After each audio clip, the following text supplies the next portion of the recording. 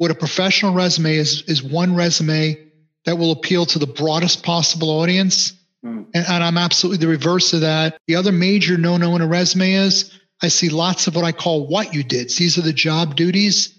I see very few how you did. You want them to say, wow, Jonathan has done a lot of really relevant skills at this, and he's kicked tail in doing it.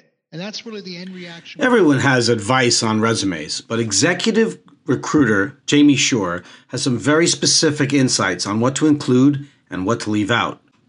Check it out. I see a lot of general resumes, and sadly, I see people have made a pretty big investment to get a so-called professional resume. What a professional resume is one resume that will appeal to the broadest possible audience. And I'm absolutely the reverse of that. I want it customized. What have you done in your background that is most relevant to this specific job?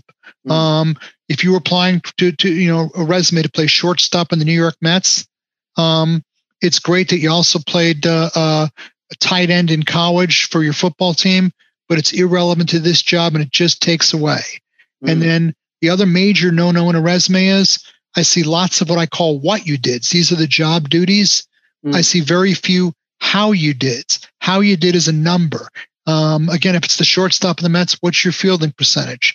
What's your batting average and all the other numbers? In sales, how have you performed versus quota? How have you compared to peers, such as consistently ranked in the top 20%?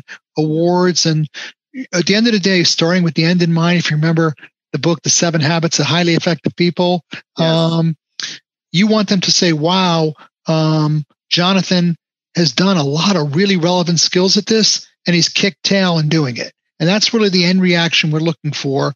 So I slow people down. We work together on really crafting a resume that's honest. You'll find my full interview with Jamie Shore here on the Career Transition Experts.